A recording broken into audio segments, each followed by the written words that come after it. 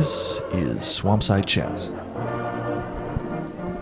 a podcast where every week communists sit down to shoot the shit about current events, history, political economy, and theory. This week, we take a long, hard look at the possibilities of cybernetic socialism.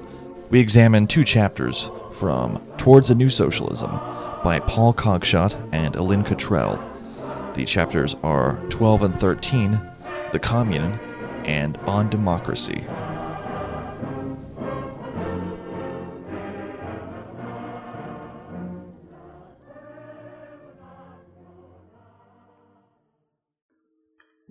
So, this is the latest installment of the Not One Stem Back reading series. We're going to do an author. I've kind of been looking forward to this one. It's got two people have written this. It's two chapters from a book written by Paul Coggeshott and Alin Cottrell. I don't know as much about Alin Cottrell. Or is it Allen? It's spelled Allin. I can't pronounce things. But I'm gonna go out on a limb and say it's Alan. I tried to do a little research into Alan before, and I went to his website, which is fascinatingly it looks like it hasn't been updated since they wrote this book in 1993. And in it, the few things he has on it is a section on TEX, which is a form of. And a long article where he basically argues against Word and typical word processing documents, and talks about because it talks about the virtues of TEX, which basically is almost like a notepad-like text program. Yeah. Where you basically and then you export it. And at the beginning of this book, about this book, basically says it was written using and published using that method, which might explain a few of the spelling errors. You know what, though? So many really amazing books that I've read are written this way. Even in up to, God, I forget what else it is, but the Communist Research Cluster, things are written in text. That's how they put them together, and they, synthesize them using Git, which, if you've never used it, it's a kind of, inside baseball way to do something. It's not very user-friendly. It's what professional programmers use. So yeah, well, he's talking about, the efficiency of writing that way. But then I look at, the how to use it thing, and it's, this long-ass... there's a steep learning curve on this. Although I will say, as someone who basically does most of their writing in Notepad, I can actually kind of appreciate the aesthetic. But, it does give a sense of the kind of STEM nerd crankery that you're in for with this book. And we should talk maybe a little bit about so Alin Cottrell. It's harder to suss out his contributions here, right? Because his presence, he's basically not as present or vocal or prolific as a writer. But I gotta get to Paul Coggeshott. Paul Coggeshott is kind of what you might call a problematic favorite of mine. Paul Coggeshott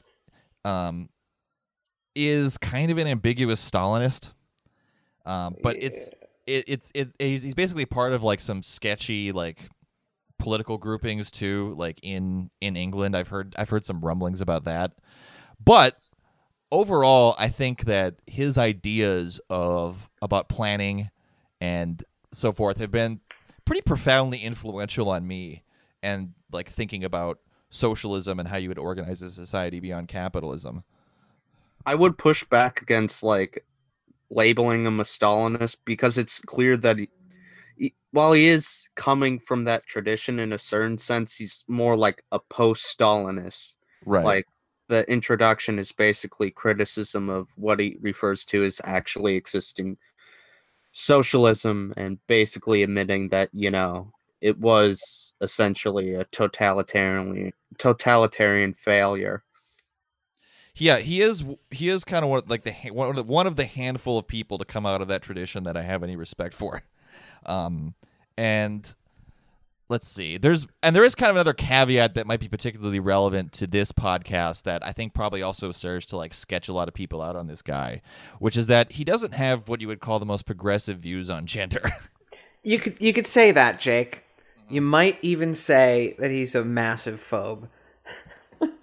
Yeah. Like, and it would be one thing if he said an errant thing here or there, but no, he's a very committed, systematically transphobic thinker, and he's put it out on his blog in no uncertain terms.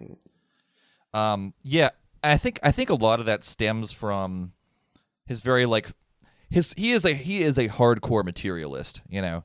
Like, so much so, and he has this almost weird STEM nerd thing where he has trouble dealing with those kind of like more abstract mediated, you know what I'm saying? Like his critiques are very much Sure. like, well, you know, like women's biology is different, so there you go. You know what I mean? Yeah, Like, he's complete STEM bro about it. It's sort of like a worst case scenario for like someone that is like good analytical Marxist. Like really, like you gotta like respect his engagement with computation and the literature and that kind of stuff. But wow, the worst STEM bro Marxist you Yeah, can imagine. yeah. I mean, like it goes back to like he has this video series on like YouTube video series on empiricism that's honestly not the best because he conflates like Greek atomism with modern scientific atomism, which is like those are two different things. Well, Two we'll get very, into very, his very antiquarianism in a bit. But yeah. yes. But yeah, he basically conflates the two, and like his methodology is hyper empiricist and not honestly not even really Marxist. I'm just gonna be blunt here. He's not a Marxist in terms of his methodology at all. His conclusions, yeah, you can argue that he's a Marxist, and he doesn't. His materialism is very, very, very, very crude, and science suffers from scientism to extreme degree. So yeah, it that just adds to like the weird transphobia. I mean, I'll say this though. What's fascinating about this was written in 1993, right? And in it, he and Cottrell make a hard case for central planning, which, in that period, was not like the most probably historically opportune time to do so, right? Not the easiest now. Yeah, but what's interesting now with stuff like People's Republic of Walmart, I actually feel like this thinking might be on the verge of going mainstream on the left, Yeah. and that's fascinating. We've come a long way, baby. Yeah, indeed. So where should let's start maybe with the two chapters we were asked to read specifically for this. The Yes. Commune, chapter 12. Thank you, Lucas, our Bonapartist patron, who gave our listener chat a choice between two of them, and they overwhelmingly selected this one. So kudos. So the Commune and On Democracy. So let's start with chapter 12 on the Commune. So basically, this chapter, he and Cottrell basically outline an idea for how you would basically rearrange living situations and domestic labor under communism, or under socialism, I guess, as they would say. And in it, he kind of draws a little bit from the commune attempts in China, but tries to project kind of it how you would do it like in a more advanced socialist society. And so let's see. So the idea here is basically to replace the family. Like they literally just say that. And part of that also kind of like makes like his reactionary gender stuff so fascinating, because here they're basically explicitly calling for material like restructuring of worker living situations, precisely in order to completely demolish the current like social reproductive norms. Yeah, what's frustrating and bizarre is that he's picking up a materialist feminist analysis from, I believe, Christine Delphi, like that he hints at in like chapter 1, where he basically sees women as exploited and men as their exploiters. And so he buys into a species of a sex class argument, which, I think honestly the radical feminists have, like, they have a solid point. on these sorts of things, but it only applies to like a specific types of like structures. And to the degree that he's like trying to transcend this, I have to say he's not just a regular foe, but he appears to be a proper TERF then, if he's picking up Radfem sex class analysis. But one other thing that's kind of interesting about the other thing he's trying to resolve here is the sort of atomization that's created by sort of urban life and by the way that work is organized in capitalist society. And so, with this kind of commune proposal, you would basically be creating kind of almost like extended family units where domestic labor would be collectivized. So you'd have in these like living units, you would have collective laundry, collective food preparation, different like resources would be pooled towards leisure stuff. At one point, he's like, yeah, they could probably have a couple swimming pools and then a couple ponies for the children. Yeah, he says ponies. He definitely throws ponies in there. And it talks about how, you wouldn't have things stratified by age. You'd have kids and old people and everyone in between kind of living in these commune units. And they also talk about how the commune units would relate to broader society and how like the domestic labor of the commune would be integrated into the total social labor and remunerated amidst the total social labor of society, and how individuals could sort of be both remunerated for their work within the commune and outside of it in production, and how that money would sort of be moved, or not money, but time chits. This might be a good time to talk about kind of the essential component of their scheme here, which is that basically building off of some things that Marx hinted at in Critique of the Gotha Program, which there's been a lot of debate. Okay, so in Critique of the Gotha Program, Marx basically talks about time chits, and there's kind of debate about whether he was critiquing the idea of time chits or putting it forward as a way that you would phase out money in the transition to communism, right?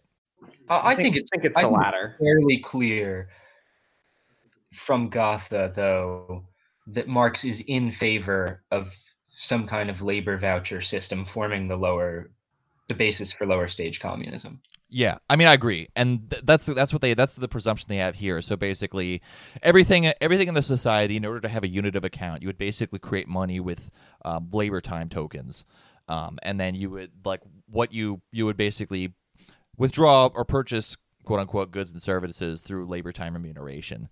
And that's something that Marx actually picked up from, I think there was this utopian novel in the mid-19th century where this guy invented the idea of like the credit card. Yeah, in association with that. Looking Backwards came after. I think Looking Backwards actually came after. Was it?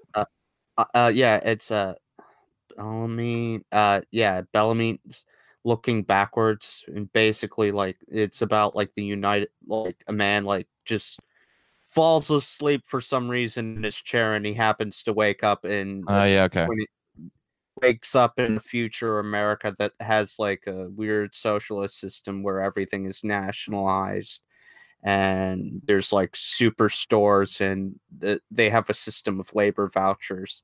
But I think that came after Marx's Critique of the Gotha.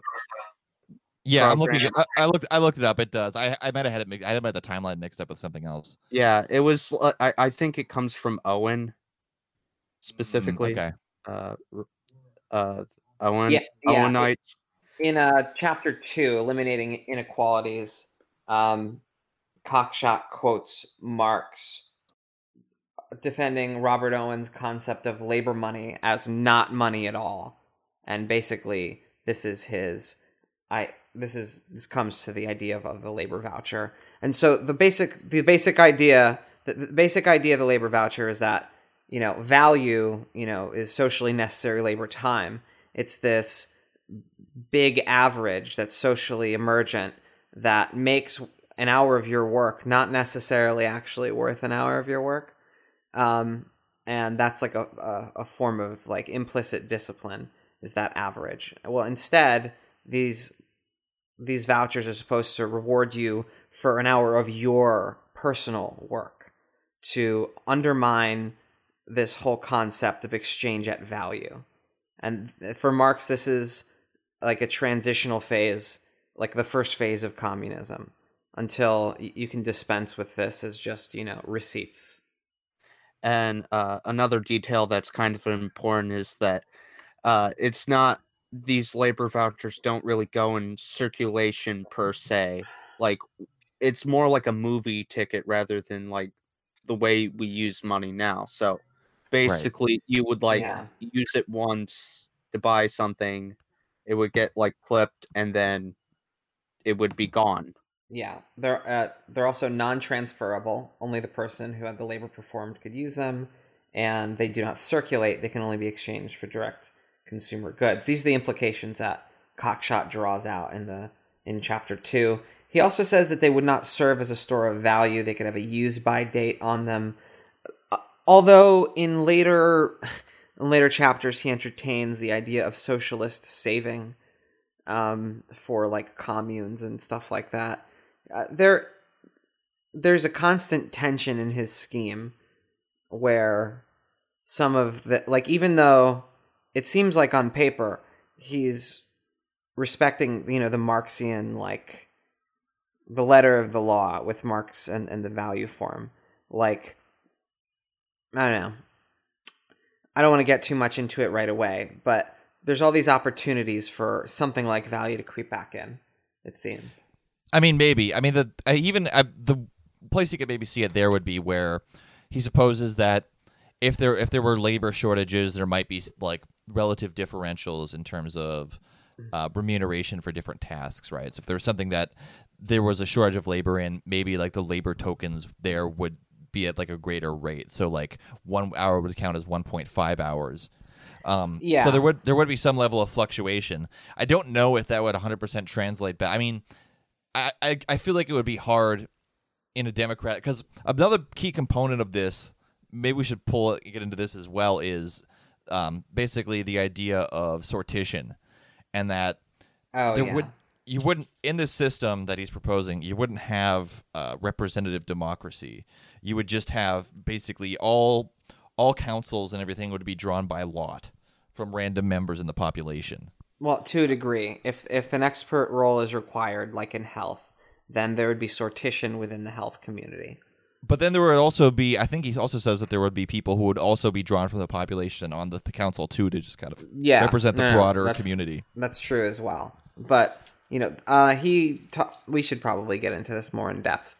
His idea of what modern democracy could look like.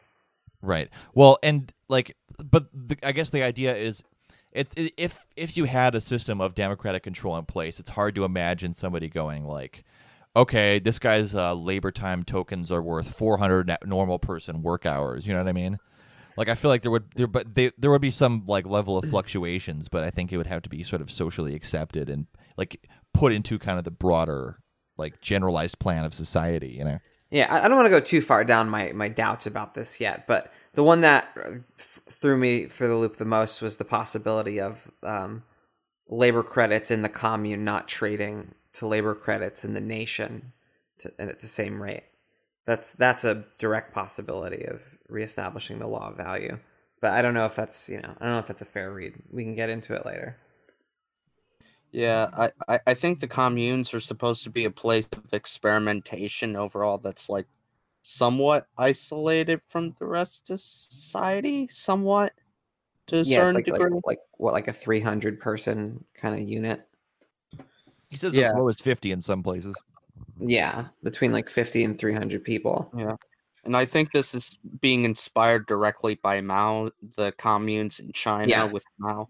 Mm-hmm. He says that real socialism was only ever happened in these people's communes. I'm glad you bring that up, Rosa, because I started reading this section very excited to read about the commune, as in Marx ideas here.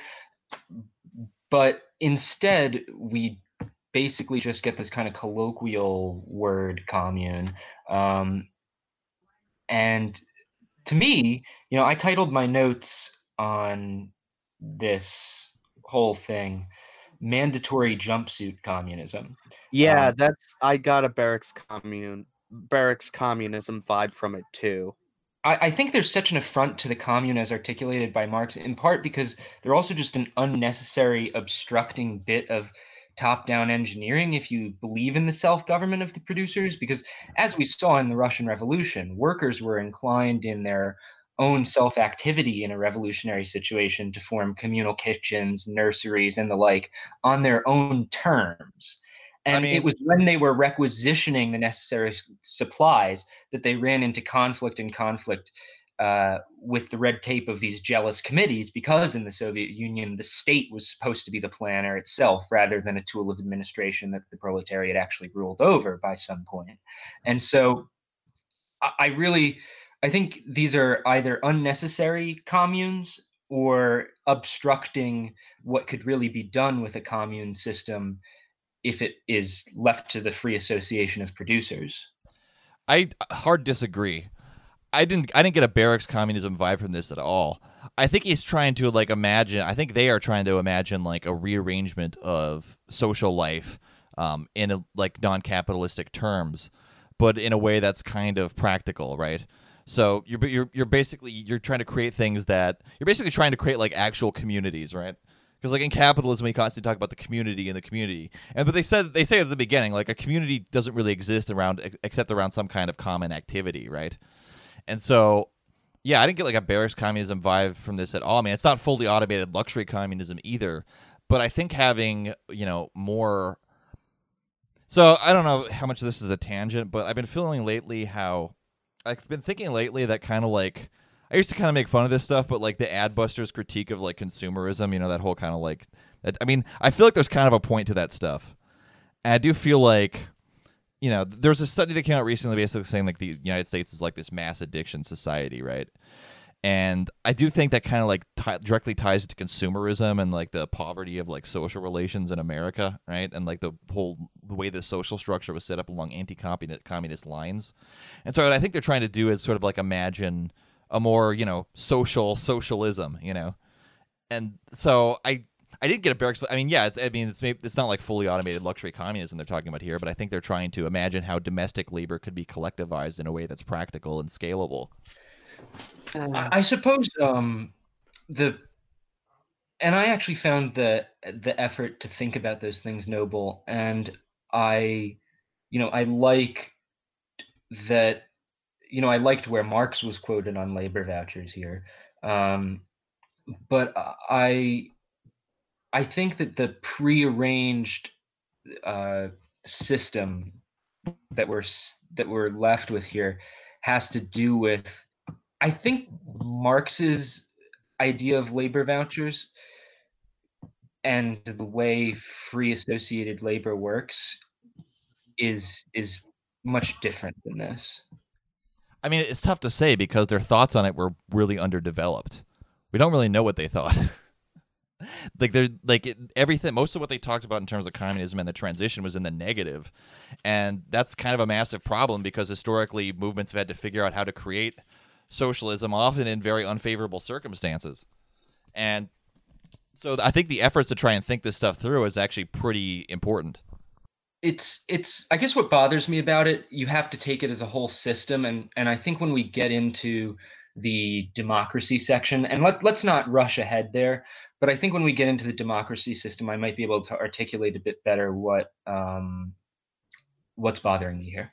Yeah, I mean, I get what some of Grant is saying, but I also see like there is some value in the weird commune system in that like you can experiment with sort of new forms of life, like provide examples of like, hey, this is a society without the family, because like in certain situations, in certain parts of the world, like transition away from like the family system or whatever family systems that they have or whatever would probably be slower than others. Like I I know this might sound orientalist, but I can't really imagine the people in China really taking to like a complete abolition of the family that well, given how much of like social life is structured around like the extended family and all that. Yeah, but as capitalism like rips the shit up, you know what I mean? Like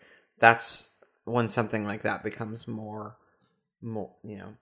I mean, but there's an upper end limit to it. I mean, I feel like these ideas would be controversial in the United States. You know what I mean?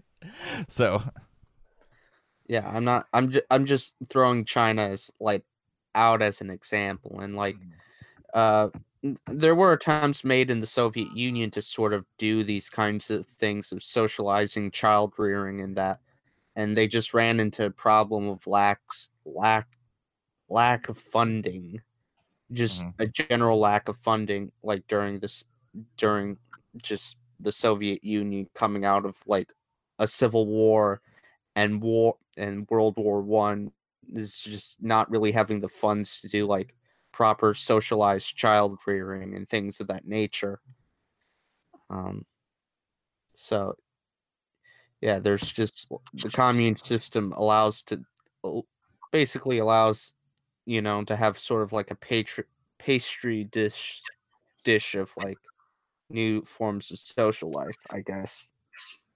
I think one thing that's interesting too is how it talks about like the way like labor time remunerations would work and how it relates, how you sort of like relate to the domestic labor of the commune to the broader, I guess they'd say like national or external economy, which I think would be important to prevent these from being like sort of like weird cults or like utopia. You know what I mean? Like, I think it would having them be sort of like tied to like the broader human material community through the sort of reciprocal relations. I think is probably pretty important as well. Yeah, that's his explicit intention. He even wants men to rediscover their military community. You know, which in a way is In the Navy.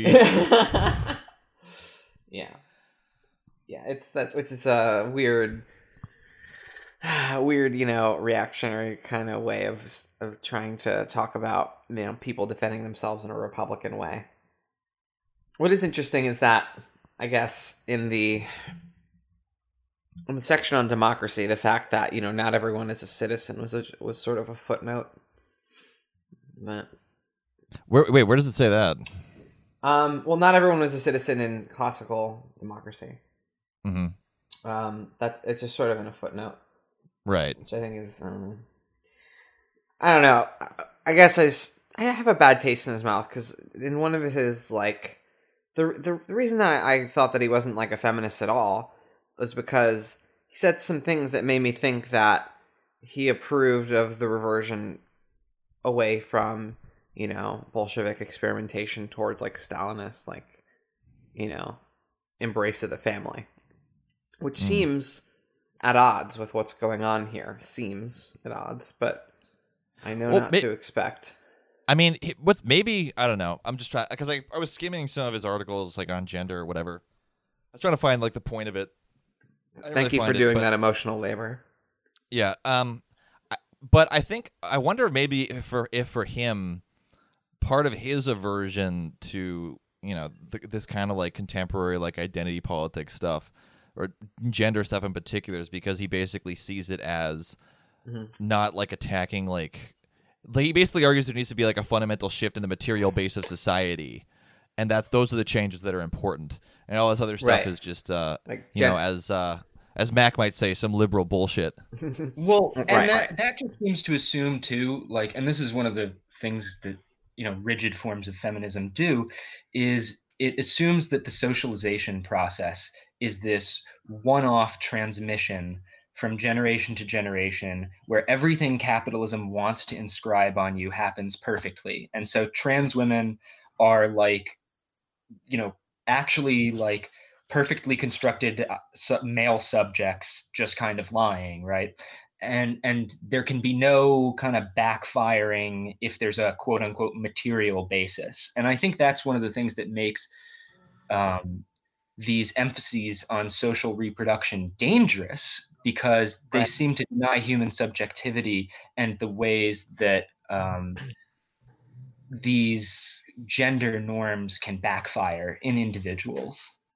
Yeah, because the complications of identity can cause people that have, I mean, like, people have biological urges to like reproduce and then or to like follow along a certain pattern, and there's an encoded destiny, and a symbol can cause somebody to change their behavior and patterns, their hormone, distribution. They're like, just from the way, like, I don't know, just from like how someone takes the same material process. People are complex enough where something that starts as a sort of sense of self and identification, like an interpretation of your place in a social structure, like, can become a material change.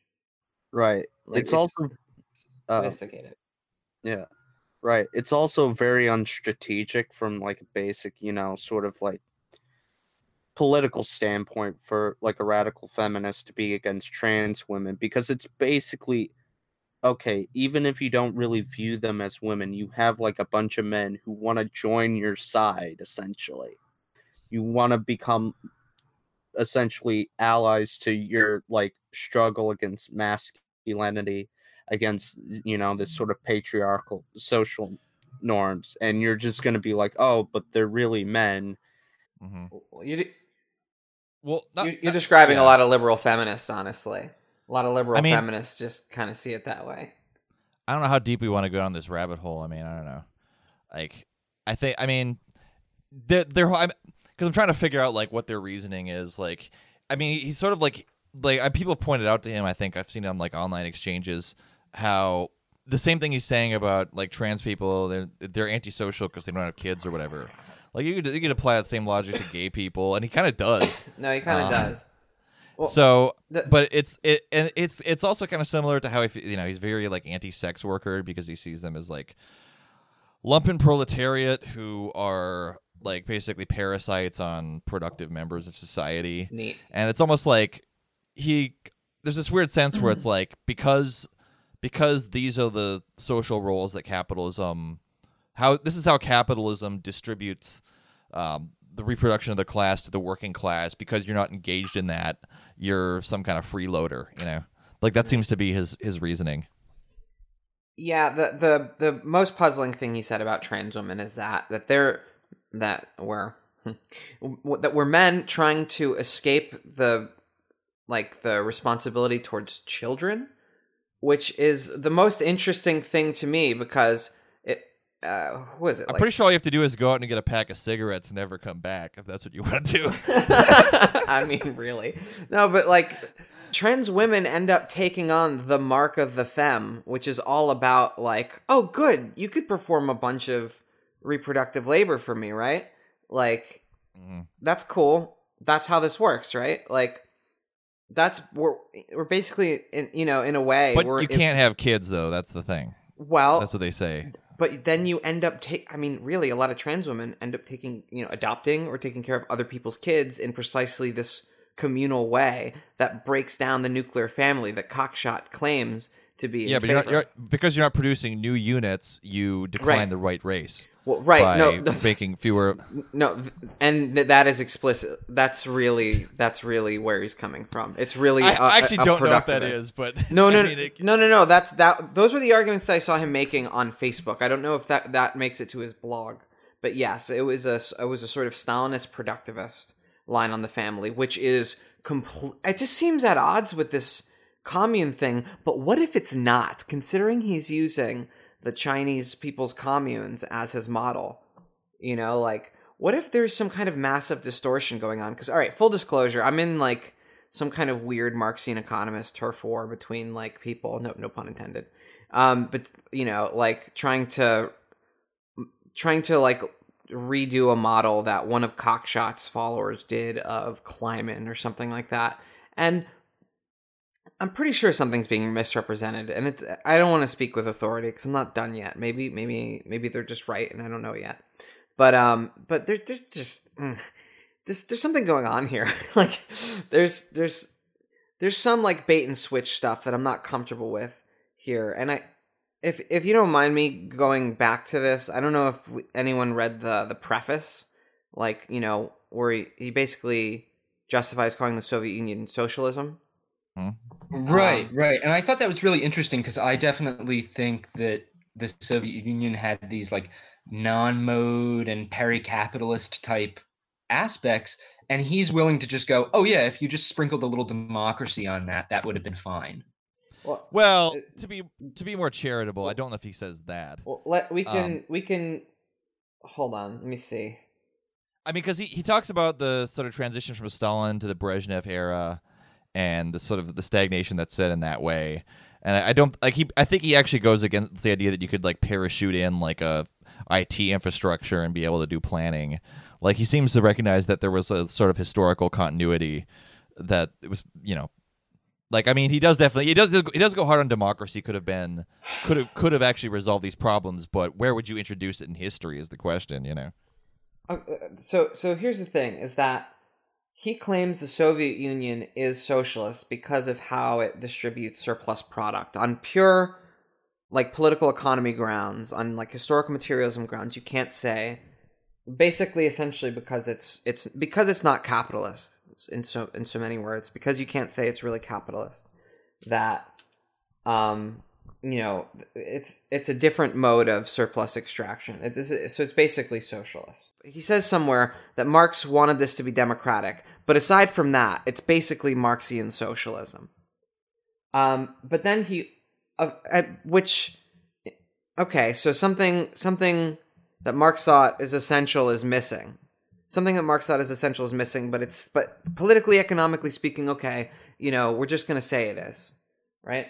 And then he says later on that the Stalin cult was central to the Soviet mode of extraction of a surplus product.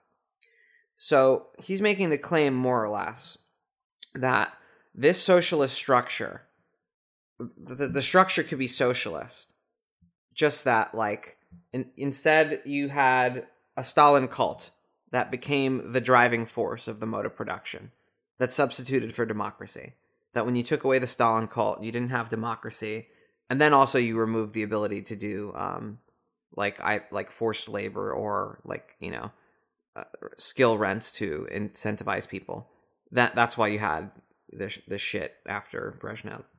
Yeah, I feel like just desperately trying to like hold on to like some kind of hey, this could have gone better, I guess, or something like that. I don't. Well, I mean, I'm actually not that uncomfortable describing the USSR as socialist.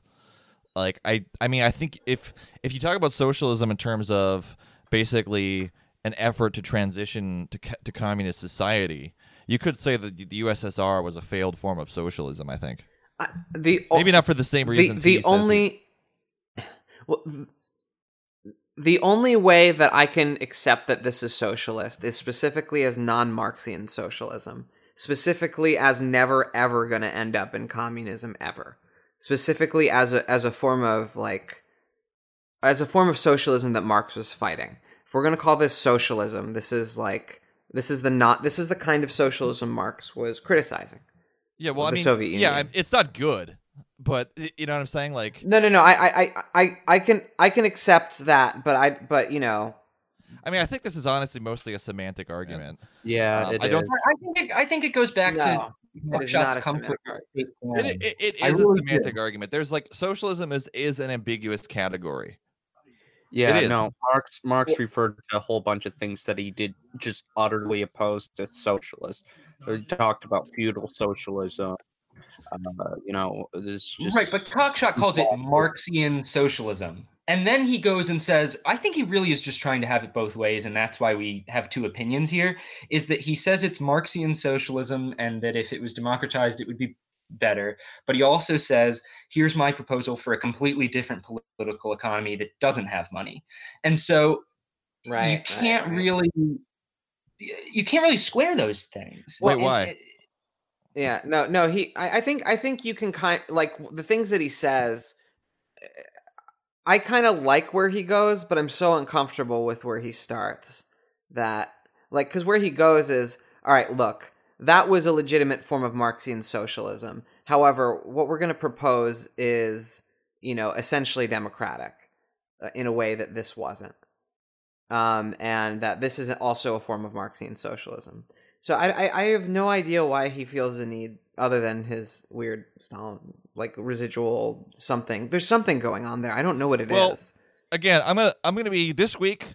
I'm putting on my Captain Charitable hat. Yeah. And I'm gonna say No, like this was written like immediately, like after the collapse of the USSR. You know what I mean? Like, how do you not talk about it? Well, no, and to be fair, he's not one of these like. It's really it is refreshing to read someone that isn't like, oh man, Lenin and Stalin, super different. He just in the same breath talks about Lenin and Stalin, which I think is a little, it's worth teasing apart the Lenin and Stalin periods, but he's just no problem being like, yeah, Lenin and Stalin were dictators. I'm not talking about like I don't think that's good. Like he just says that, and yet he seems more comfortable with it than anyone. I don't think he calls Lenin a dictator, though. He does in the section on democracy when he's differentiating between dictators. He's like, do we mean dictators in the sense that Lenin and Stalin are dictators? No, of course not. Marx didn't mean that. Yeah, I mean, there's a weird thing where he kind of like goes to Aristotle and is like, see, Aristotle said this is what democracy is, so checkmate, liberals. Yeah. Well, I think the section on democracy is where I really decided this was mandatory jumpsuit communism, because imagine in practice, let me backtrack. I don't oppose planning. If capitalist market society is the basis of the capitalist state, though, then communal society is the basis of the communist quote unquote state, if you want to call it that. The situation doesn't reverse, so that we can plan the economy for the workers out of the state. Socialism isn't and can't be planned out of the state. Planning is the result of the new organization of labor. But anyway, but to go back, let me just do this. Planning at certain levels has to be central in the sense that you're planning like for the system as a totality, right? Well, right. The commune takes on administrative labor. And so the commune is not a non-state, it's an anti-state in a certain sense. But so that's why Marx doesn't say, oh, the state is abolished, it's gone right away. It withers. But I wanted to say on democracy, though, that just imagine in practice when the party mandates you come to such and such committee meeting, quote unquote, drawn by lot. Mm-hmm. The draw by lot actually undermines the whole basis of communist society and why I think a labor voucher system isn't dystopian at all. Why I think a labor voucher system is really the lower stage of communism and really works as that. It's undermines free association of labor, because it's the very situation that society doesn't have state compulsory mechanisms, that social planning is incentivized by freedom of labor rather than conscription by the state, that makes it effective. Freedom to move about production, to acquire your share how you wish, doesn't cancel out the need for production to supply for everyone. And so it renders it a social self-interest for everyone to make sure that the relations of production are conducted in a way where the most labor-intensive and unpleasant and time-consuming work requires the best in job conditions, the most abundant share of the total social stock, in order for people in society to freely devote themselves to those tasks. So basically, how hard things are when you don't have a state becomes an organizing principle if the economy is based around free labor. And so I just think that because, in his democratic section, there's this draw by lot. I think that says a lot about the whole system of state planning that he's setting about. Wait, wasn't drawn by the lot supposed to be just for like representative boards and councils and shit like that? That is labor. Yeah, but not treating it as labor, I think, is part of the problem that creates that administrative apparatus not being ruled over by the proletariat. I mean, could you be like, nah, I don't want to? I mean, I think in the lower stage of communism, you're going to have moments where you're going to need someone to be there, and it's not really going to be an option. I mean, you're still. I mean, one thing I wanted to revisit before we read this, but I forgot, was I know he had a kind of debate in the Weekly Worker with Mike McNair over the question of sortition, and McNair went hard against it. Very interesting. I think because he was basically arguing that the working class needs to have within its institutions a certain amount of continuity as it's rising as a power. I haven't read that shit in a minute, but if memory serves, they kind of went head to head. I mean, I have my own problems with direct democracy. Mm-hmm. Very like just like in terms of like empowering like certain section, like just certain sections of the population that are kind of reactionary that probably do not need to be empowered in certain situations.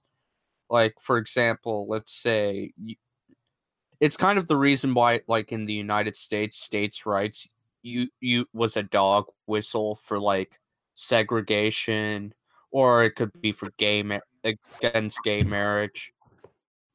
Yeah, I don't think like sortition is actually like the magic bullet for guaranteeing democracy that he claims it is here. Like I think like sortition like probably definitely has its place. Like it makes sense to have like juries be selected. I mean, and I do think that if sortition was implemented like tomorrow as like a representative thing, that would be an objective like improvement on what currently exists.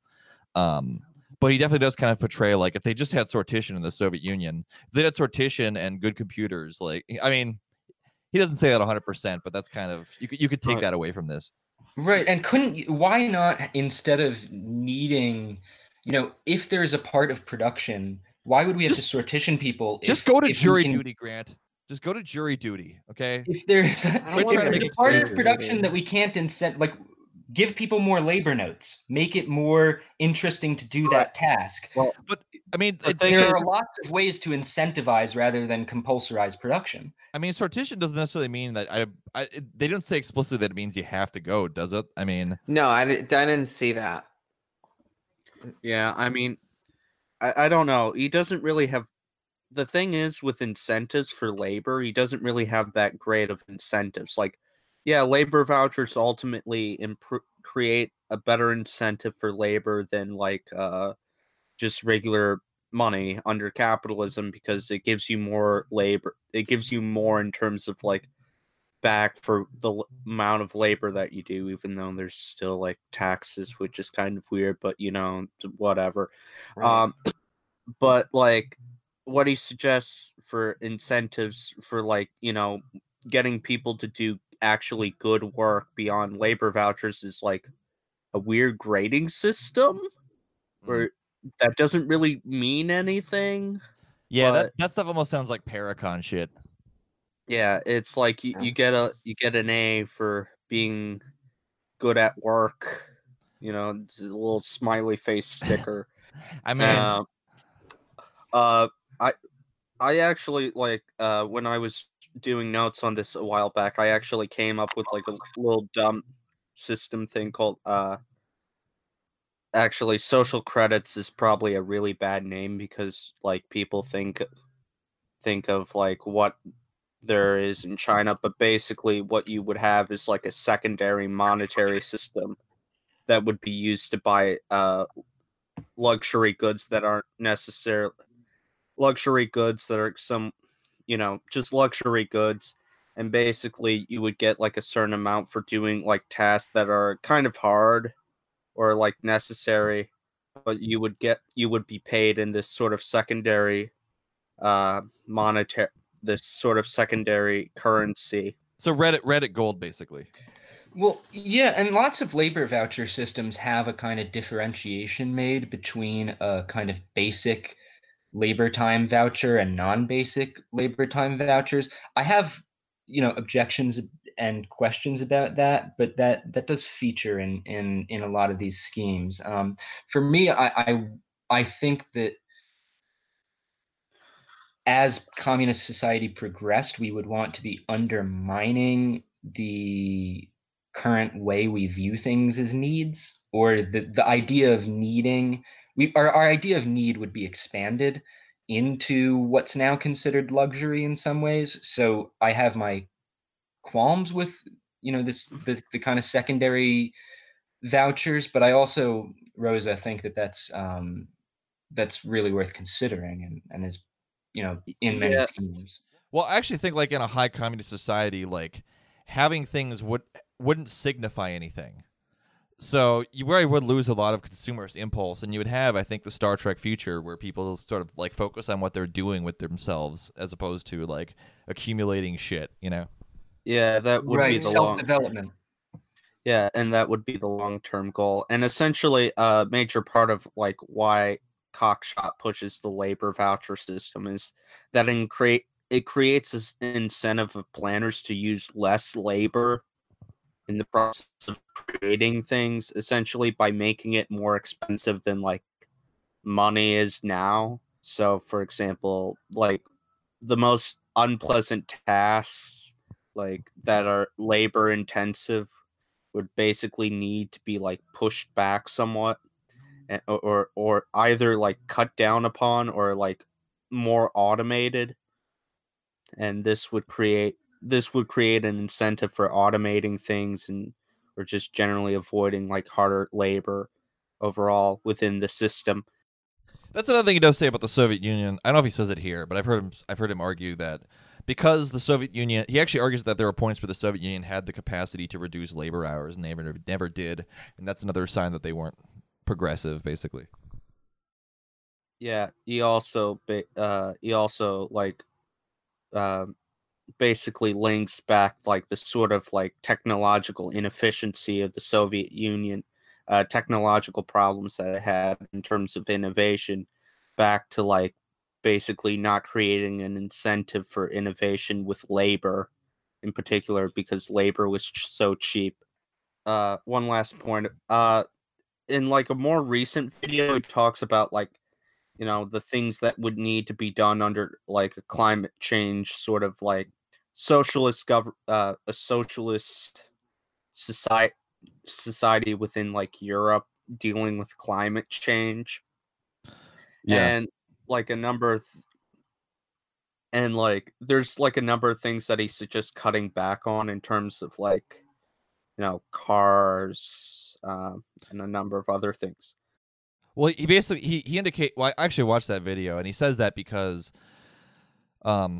basically going 100% green would require like basically hydrogen energy to be used for industrial production, and that's way less efficient than other forms. So you'd pretty much by necessity, if you went completely carbon neutral, you'd have to like basically air travel would get more expensive, steel production would go way down, international shipping would go down, but. I think he also says in that video that like this is he basically says that if civilization is gonna survive, it's either gonna have to go socialist or some kind of aggressive form of state capitalism to implement these changes. Otherwise, it's all fucked. Right. Yeah, but basically that creates a situation where certain like goods would become luxury because of like the limitations on transport and that sort of thing. Mm-hmm. Would become increasingly a problem, I guess. Yeah, I mean, he also indicates everything's going to become more unstable because cereal production globally is set to decline, and when there's declines like that, there's famines. So, but anyway, did we have anything more to say on this text in particular? Did we really cover communes that well? Like, I think so. We broke into the commune. I mean, we could sit here and go through his like accounting schemes, but I don't know how entertaining that would be. Yeah, no, honestly. That doesn't sound like. All right, fam. Let's talk tables. Okay, here we go. Tables. So, 1.12.1. Okay, this isn't from Alpha to Omega. Never mind. I'm sorry. Was there anything else to say on this text in particular, or do we just want to talk about? Talk about the cock. Shoot the shit about the cock shot. Shot the cock. Did we read any of the other chapters? Because I mean, this is a fairly big, important book, right? I think so. About it being a big, important book, I will say, a friend of mine, when I mentioned I was reading this, asked, "How many articles do you think are titled "Towards a New Socialism"?" No, this was definitely like there was like a certain era of like towards a was like a. Oh yeah. Yeah, it Cockshot is really not an inspiring writer. He's a very clear writer, but he's not good with the the beautiful language or prose or anything like that. Okay, so any other thoughts on this? Like I said, I mean, again, I think with stuff like I do actually see this kind of potentially going mainstream, like on the left. So I'm sure they'll find a way to fuck this up. Not that it's perfect as it is, but I mean, his overall, like, I feel like, I don't know. I'm sure there's like good reasons to be skeptical of this, but the radical democratic tradition from, you know, being a politics nerd and, you know, looking back to the sort of ancients for inspiration is like not the worst approach that you could do. Like if you care to try to design proletarian institutions, like there's something about this that is it's a bit utopian. It's not what Marxists are supposed to do, but I do think it's sort of a necessary thing to do, and especially as we're saying, he's writing in the 90s, and he's writing as, you know, they're writing as computer scientists, right? Understanding the kind of processing power that isn't quite abacus and, you know, paper now. Right. Well, and I'll say this: understands mass voting could happen. I don't have like the intellectual pedigree or training to actually like analyze their equations or go in depth on any of that stuff. But I will say, more than anything else, I like the kind of thinking they're doing here. Yeah. I can't defend all their formulations and don't really want to. Same. But I think this kind of thinking is absolutely necessary. And I do think he makes a great case for time chits. He makes a great case for central planning, and I think that those are probably, and honestly, even like more like direct democracy as a you know, through like, I think it makes a pretty decent case for sorted. Maybe not across the board like he's saying here, but I think it's definitely like a useful way of thinking about how representation could work, you know, in a broader proletarian society trying to transition to a higher social order. So I think broadly speaking, there are some good takeaways here, and I think it's interesting. You know, again, like I mentioned at the top of the show, with like the People's Republic of Walmart stuff, I think this stuff might actually get more traction as time goes on, and people, especially with climate change and how people see the absolute like material necessity for human survival of having a totalized integrated social plan, not only to equalize social relations amongst people, but to address like the metabolic rifts between man and nature. Yeah, I mean, I think Paul Cockshott has like a small amount of influence in China because he was like published in like a Chinese like academic journal and is engaged in debates in China from what I remember. And the sort of like economic planning is kind of like coming back in China, I guess, in vogue, with like the one capitalist that like talked about it. Oh yeah, I think Cockshott talks about that too, like Jack Ma or whatever. And I guess that the guy whose face like looks like the Chinese like version of like the Photoshop Charlie Kirk face. You know what I'm talking about? Like his face, I don't know. His face, he has like this wide head around like a very small face. It's really bizarre. Yeah, but the most punchable face. I think like, yeah, somehow more punchable than Bezos. But anyway, like Cockshott basically claims that dude said in an interview that like using kind of the stuff they developed at like Chinese Amazon, I forget what it's called, like they could probably like plan the broader like Chinese economy. And like, but the Chinese stores are like, please don't say that in public. Oh yeah, of course. Oh wow, I do forget what that's called. Yeah, it's Alibaba. Alibaba, that's the one. Really, like in terms of productive forces, you know, never been better. You know, bye abacus. You know, like hello central planning. Now, on the other hand, in terms of relations, society and politics have kind of fallen apart. Yeah, still living in a society. Yeah, only technically. I kind of can't believe that he engaged with like Radfem thought as much as he did. That's pretty consistent with like taking on, you know, Marx and Engels within like an analytical like context.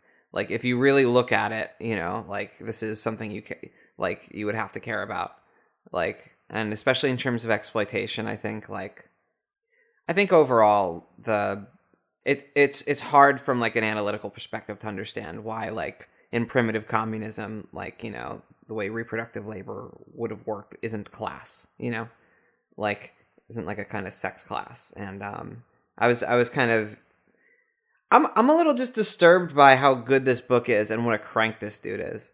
You know what I mean? Like, and how these things could coexist, how my thought could be similar to this guy's at all. You know, it tells you a bit about how modular things can be in terms of thinking. Like you can really develop part of it and then have it right next to something that is maybe not so developed, or maybe developed in the wrong direction. In the case of his, Well, I mean, trans politics. like we don't need to think about people as like fucking gurus. You know what I mean? No, of Like- course, but like you'd like to think that. See, the thing is, like we kind of look for consistency in thinking. We want to see, like, because if someone can entertain some kind of crazy shit, like it undermines a sort of sense of their judgment. And I know that's not really. I know people are better at some things than others, and it's not really that simple. But like, it makes one wonder about someone's other judgments if they have an incredibly questionable opinion, right? But isn't it also possible to be like you could be a super intelligent computer programmer and then think Mencius Boldbug is a fucking genius? Yeah. Yes, You know? of course. So, I mean, there are different areas of intellectual competence. Now, granted, this stuff because we're talking about stuff that's maybe more integrated. Yes. No, because he's making he's trying to do like a feminist like commune thing here. What's going to happen to trans women in his feminist communes? Yeah, I mean that's a fair question. Yeah, I mean they're going to the front lines. Well, it sounds like the commune would be something you would like apply to form, so it wouldn't be like some like government bureaucrat from the Politburo like comes to your neighborhood and says, "Okay, you people are a commune now." The weird marriage comment about how to form like communes, like it's like forming a marriage. Yeah. All right, we're registering our polycule with the government. Yeah. Also, I feel like that's sort of like division between like you being a scientist and you like investigating in like other fields of study, like liberal art, like anything in the liberal arts is supposed to be overcome with cybernetics. And the whole point of cybernetics as a research program was to find like laws that were binding all sciences, like from social to hard, quote unquote hard sciences together. And Yeah, so it's kind of like Paul Diamat. Cockshot is a cybernetician or whatever. So that reminds me of Stratford Beer. This bears the influence of Stratford Beer, that's another cybernetician that we're going to read. That was another generous Bonapartist. Actually, two generous Bonapartists have conspired to make us read an entire work by Stratford Beer. So he's also into this this ability for technology, dem productive forces to open up new horizons of democracy, and like for e-sortition and e-voting to be a thing. Yeah. Well, I think Stratford is actually sort of opposed to direct democracy per se. Is that right? Pardon me. Yeah, no, it's not exactly direct democracy. It's kind of a weird thing, but essentially there was with CyberSynth, there was supposed to be like a system in which like you would have like sort of like ideas just get floated out through like televisions, and like you had a little knob on the television, and you would like go like green or red, and you would like turn the knob if you approve green. If you go red, you disapprove. And you would just have like people just go out there, float an idea. It's kind of direct democracy, but at the same time it's not as direct as Paul Cockshot's. And on some level I really wish it's kind of similar to a weird thing that was in the Obama administration, where people could just propose ideas, and if it got like enough signatures, the president was supposed to like consider it, but that thing never really worked out. I just have a lingering sense about this text because of all the things that we're like picking at, like in the general. I don't know. This is a very unsystematic thought. This is really just a feeling that there's a kind of vagueness to this text that, you have a guy that's going, of course we don't want a totalitarian dictatorship dystopia. I mean, of course, we all know that. But then he describes something that could describe, Marxian lower phase socialism, but could also describe something else.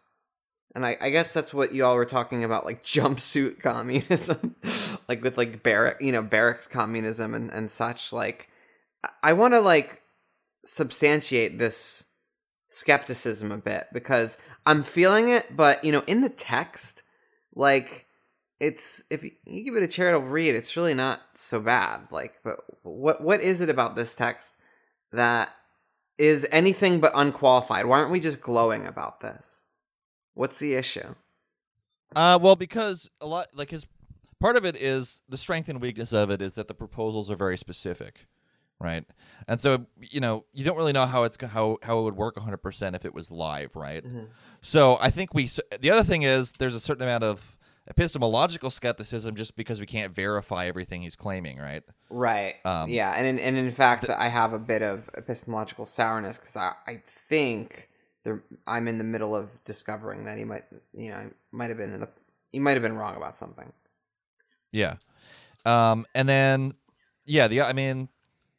at least those are the two things for me. So it's like the broad. I appreciate what he's trying to do or what they're trying to do. Two people wrote this. Yes. And I appreciate this kind of thought and some of the broader takeaways, but I don't want to get like married to his exact blueprints. You know what I'm saying?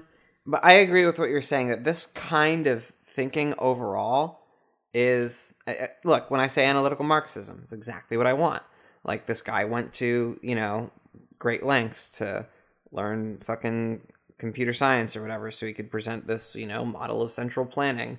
And then, he dips into Aristotle to do a grounded, political typology. Fucking whatever. Great. Like...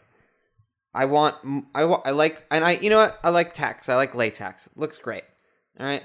So so I don't know. Like, it is sort of a model, and it's relatively accessible. It's relatively accessible as well. Well, and we also, because some of us are friends with him on Facebook, we also see his hella sketch opinions and other things, or some of the weird groups he was with, and so it's just like, okay, it's a miracle this didn't come out as fucked up as it could have. Right. So, Cottrell, and like I said, Cottrell's a boss. Yeah, maybe he's really he's like the nice one. I don't know. Yeah. But yeah, I mean that's like I said at the beginning. This is profoundly influential in my thinking. Like this got me really thinking about like central planning and labor tokens as and more on like having an integrated like planned economy was probably the biggest takeaway and shift in my thinking that I got out of this guy. Yeah. So. Yeah, like I said, this is hugely influential on me, and I actually reading it and skimming through different parts of it because I've read this before, like reading parts of it, I was surprised at how well it held up. Actually, yeah, I mean, I'll take this over the market socialists. I'll take this over people that are just councilists. I'll take it over people that like Paracon and this have a lot of similarities and are basically the same kind of second wave analytical Marxists. So they have there's like a compound critique you can make of both of them, which is interesting. But yeah, I don't know. Like I'm with him as far as that goes. Yeah, I'll take him over. I mean, well, this is supposed to be like socialism in one country kind of thing. Yeah, it's pretty. You know what? That's something we didn't read, but it's true. He is for socialism in one country, and that's like the model that we have to. There we go. We were looking for what we were uncomfortable with, and the structures of the nation are still intact.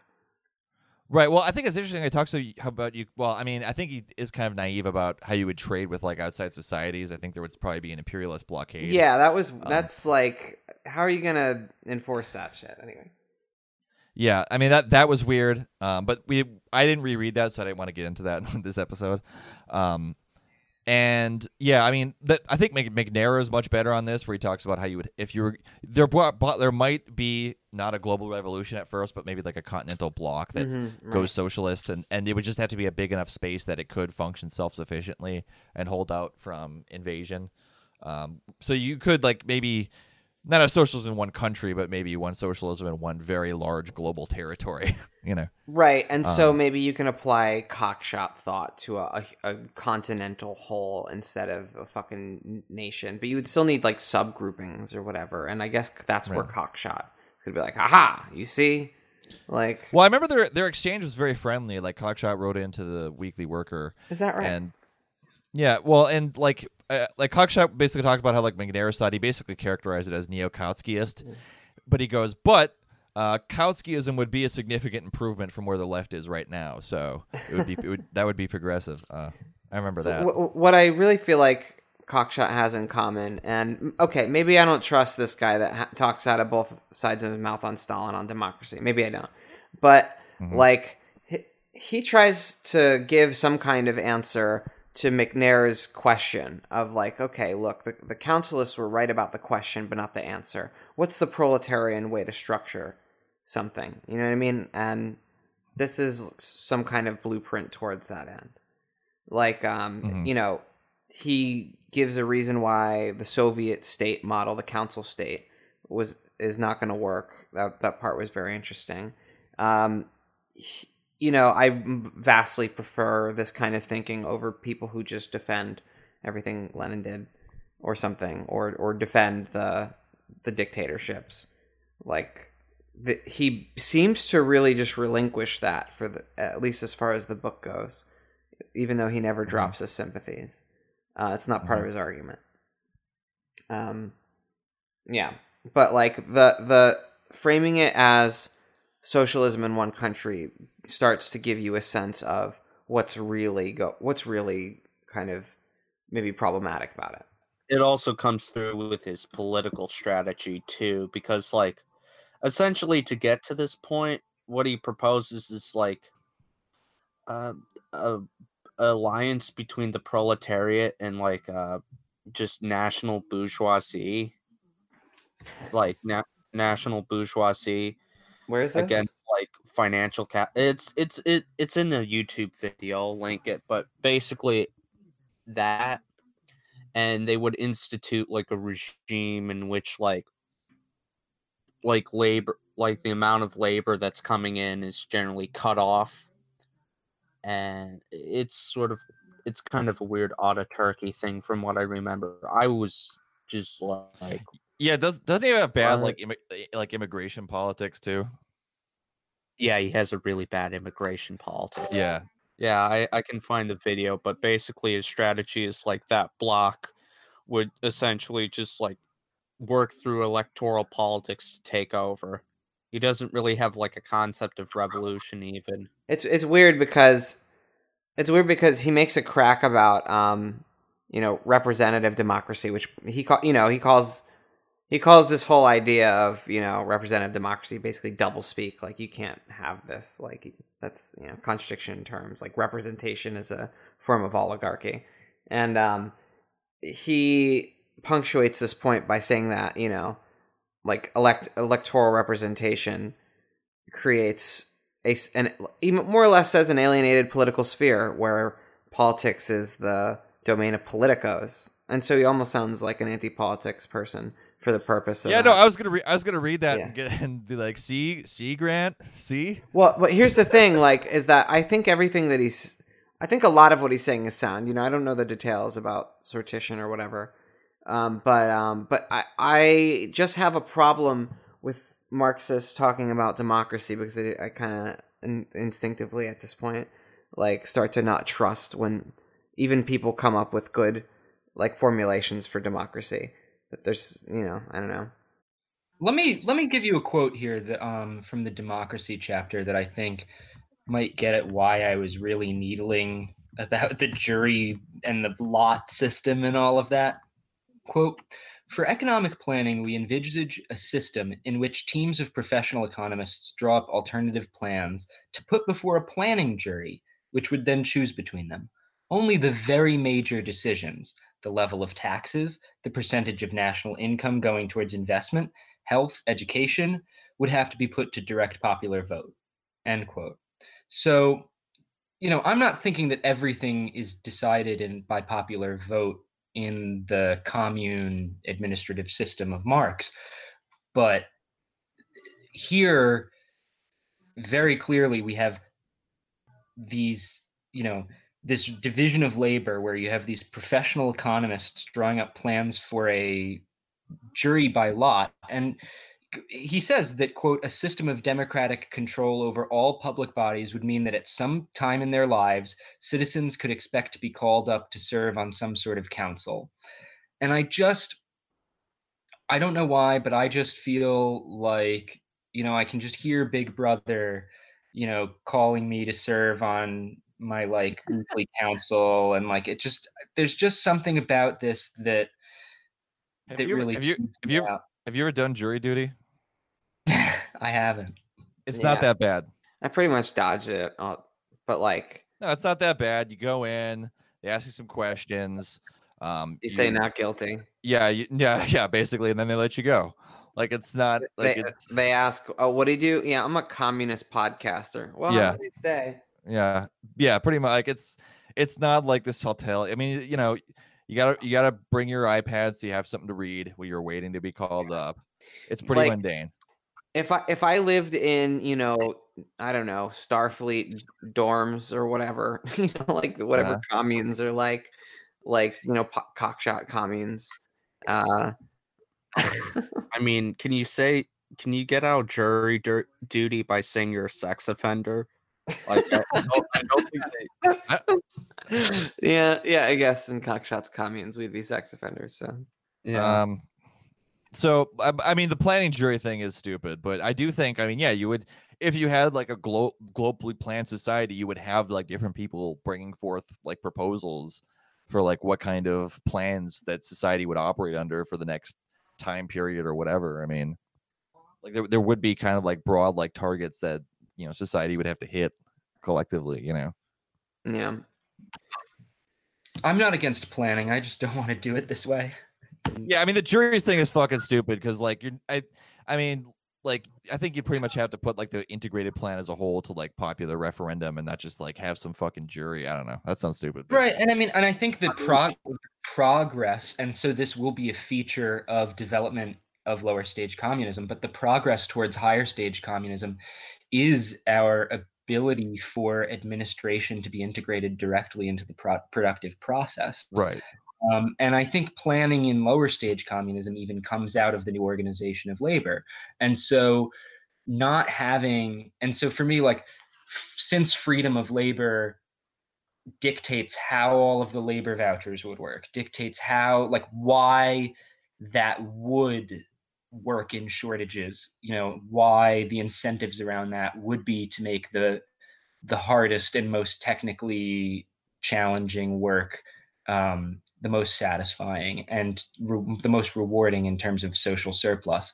I think that having any duties, especially duties that we are marking off as quote unquote political duties, as this kind of separate thing by lot rather than by your kind of but there are I mean, to be fair, there are decision-making things though where it's like I just want it taken care of. I don't want it to become like you do kind of need to basically break those things up so you don't end up getting like these relationships of personal loyalty determining how decisions are made in certain sectors. Like that's not good. And anyone who's like, I've sat through doing activism, I've sat through endless meetings, and those meetings could easily be dominated by the people who just decide to go to all of them and sit through all of them and get their way that way, So you have to break it up. Yeah. Also, to be fair to Cockshot, he does have like a national a referendum system basically done through phones, where like people can just sort of vote on an issue in relation to like taxes and that sort of thing, where you can just like sort of like you would get like a referendum question asking how much you would want in taxes, and you would get to pick between percentages. Yeah.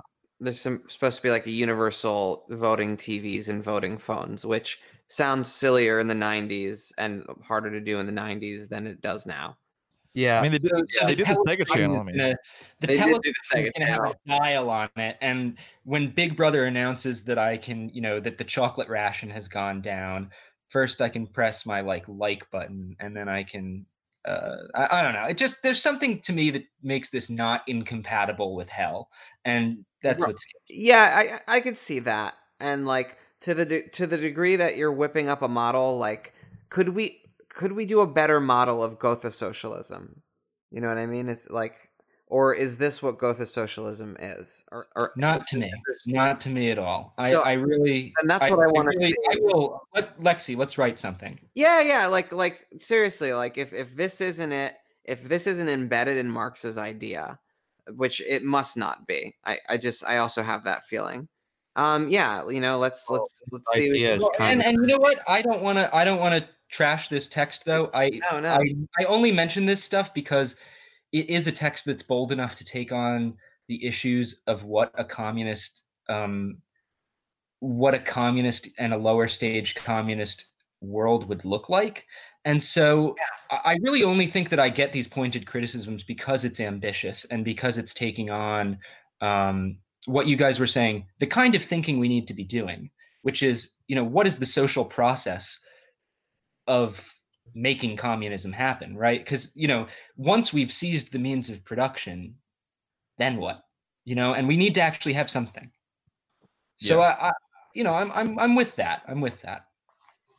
Yeah, this is a tremendously ambitious book. This is maybe one of like, I don't know, if I'm thinking of like a few like really short, succinct, or like, you know, well written, like relatively short, like succinct books that you would give a kind of newcomer or someone that's like just trying, you know, that's been marinating in the shit and trying to get their head on straight. Like this does seem like a pretty good, like, I don't know if introduction, but like, I mean, once people have You know, felt around. I don't thinking about some of the right issues for sure. I I mean, to be fair, with the whole Big Brother thing and like, oh, I don't, you know, like, I think, you know, in a society, you're still going to have like duty bound things that will exist. It won't be like compelled through force, but it'll still exist as this is the thing that you kind of have to do for society. Like you Well, I have think to I do think it, that but you we're not gonna like put a gun to your head. But this is what's expected of you. well Like, in Gotha you do have to work to get a part of the social stock, and I actually agree with that. And I don't think the basis of that is violence. I think the basis of that is participation in communal production. Um, but why I think that having that system combined with the absolute freedom of labor, you know, maybe 1 hour's labor would be enough to get you your kind of almost like your UBI in certain fields, right? And and in other fields, not so much the case. And so Right.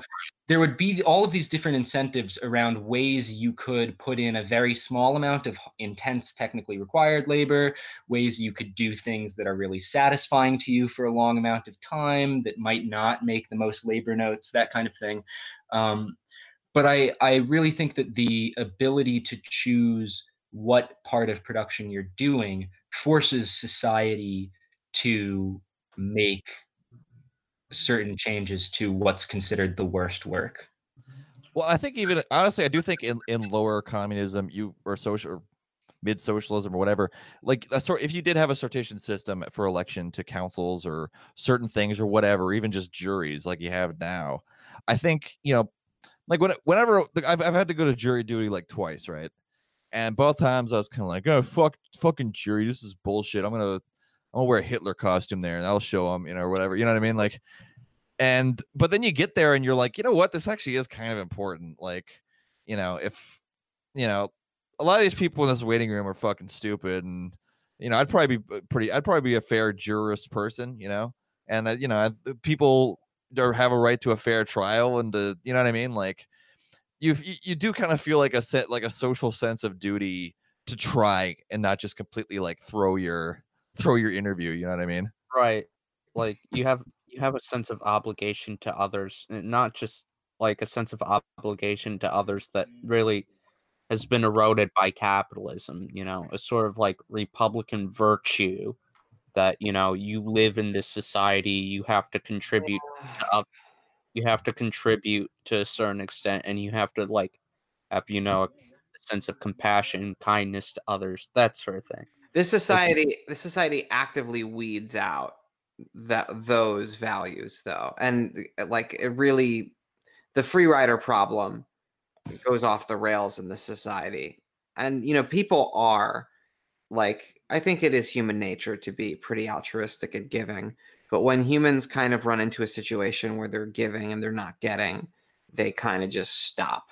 And I've always wanted to have civic pride and civic duty, but when it comes to the institutions of the United States government, I can never actually bring myself to go to jury duty. Oh, I'm talking about under communism. Right, but Jake was talking about jury duty, and like I know what he means, and I actually kind of, what, as he's describing it, I kind of want to hear, I kind of want to feel it. I want to hear what liberals hear in the West Wing's presidential speeches. Well, it's not even that. It's just like, there's a lot of people in the court system and they get fucked because they pick people for the juries who are like, Robert Zimmerman was just defending his community. You know what I mean? Like, so you kind of want to be on the jury so you can actually like see to it that like the right thing gets done, I mean, I can respect that. I understand. But like, I'm not sitting there like,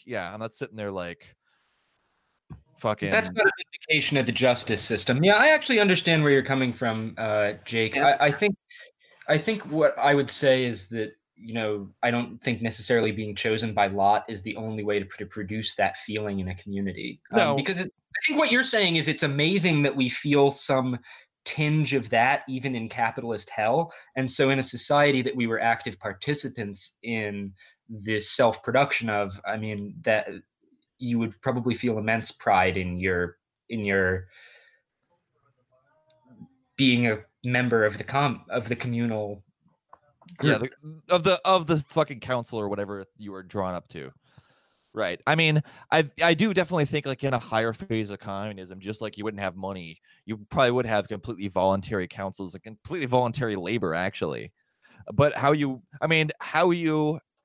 distribute that and allocate that labor and stuff, and it's up for debate. I think sortition is a potential tool in the toolbox, but that's the most that I'm willing to hardline claim on this. Yeah, well, I think, sortition could be like sortition out of people who have chosen to be part of a certain, like for example, when we said like health or something like that, sortition of people who are trained in health. But also, I think that we could accomplish the role of sortition by increasing, if there's a part of labor that society desperately needs people trained for, we could increase the number of labor notes that you are, Right. How much labor hours you get for doing that Right. task. Well, Yeah, they yeah, explicitly yeah. argue that in here too. Yeah. Yeah, he suggests that because that's the major alternative to what he calls labor directives and what we know is forced labor. Now he also, I just want to make this point. Right, and so I'm saying, why divide the society in half, where you have some functions that are done that way, and then some functions by these like demarchic, I think he calls them, councils. Yeah, demarchic. He's taking after someone. I kind of have a problem with like paying people more in vouchers because that, like, if not done right, it could cause like sort of an inflation and devaluing labor, and like he basically, from what I remember, he argues for like taxes for that reason, like, Right. as a means of preventing that. So he hopes that people who go to industry that train for industries that are, sorely need, people to train for them, like that, being able to get top work choice will be enough, that we won't have to resort to labor directives or, like wage rents. And, I think that's it's like literally wishful thinking. You know what I mean? Like, Yeah, this is going to be a problem. That's why I wanted like the secondary currency system, is because like at least with that you can like say offer something, hey, you can get these little token credit things to buy like stuff that you can't usually buy, but it might cause like super inflation if we do like labor, on labor vouchers and that sort of thing. I don't know, but I mean, I think you could deploy a mix of like, you would have basically an inflated labor voucher would be like you have to work fewer hours, right? To meet. Exactly. to meet your needs. So, but there's a biological limit on that because you can't go below 0. I mean, yeah, I suppose, but So it's like there'd be a thing where it'd be like, okay, if you wanna work in the shit mines, mining human shit, like you only have to go in there for an hour a day to meet your whatever, or an hour a week or something, like. Yeah. I mean, like there. Which would free you up to spend, the rest of your time invested in what you want to do. I have to say that's much more attractive to me than forced labor. Like, yeah, you think? Yeah, forced labor in the shit mines. You know what I mean? Yeah. Yeah. Is there anything else we want to cover? I want to wrap this thing up soon. Yeah. sounds great. I felt I had some like lingering feelings when we touched on socialism in one country. I think we started the critique of like, how would you make this in a McNairist kind of like centrist Marxist or whatever kind of how would you point that in that direction instead of this right socialism in one country kind of direction that he's going in. Yeah. The bad Bukharin. Okay, I think that's about that. That's it for this week. Sorry about the wonky audio. We lost a couple of people's natives tracks, so what you heard was a little bit of olden times Swampside audio quality because we ripped a bunch at the end from the Google Hangout, and some parts of the middle too.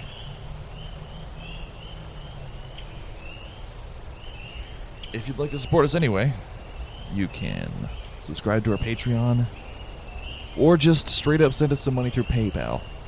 The email for that would be swampsidechats@gmail.com, which is the same place you could get a hold of us.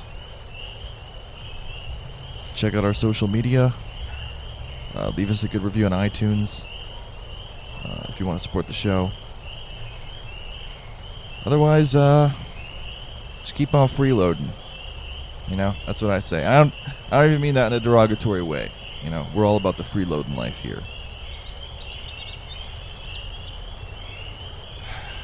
All right. So, until next time, keep your boots clean, your feet out of the swamp, and your head in the revolutionary clouds of tomorrow.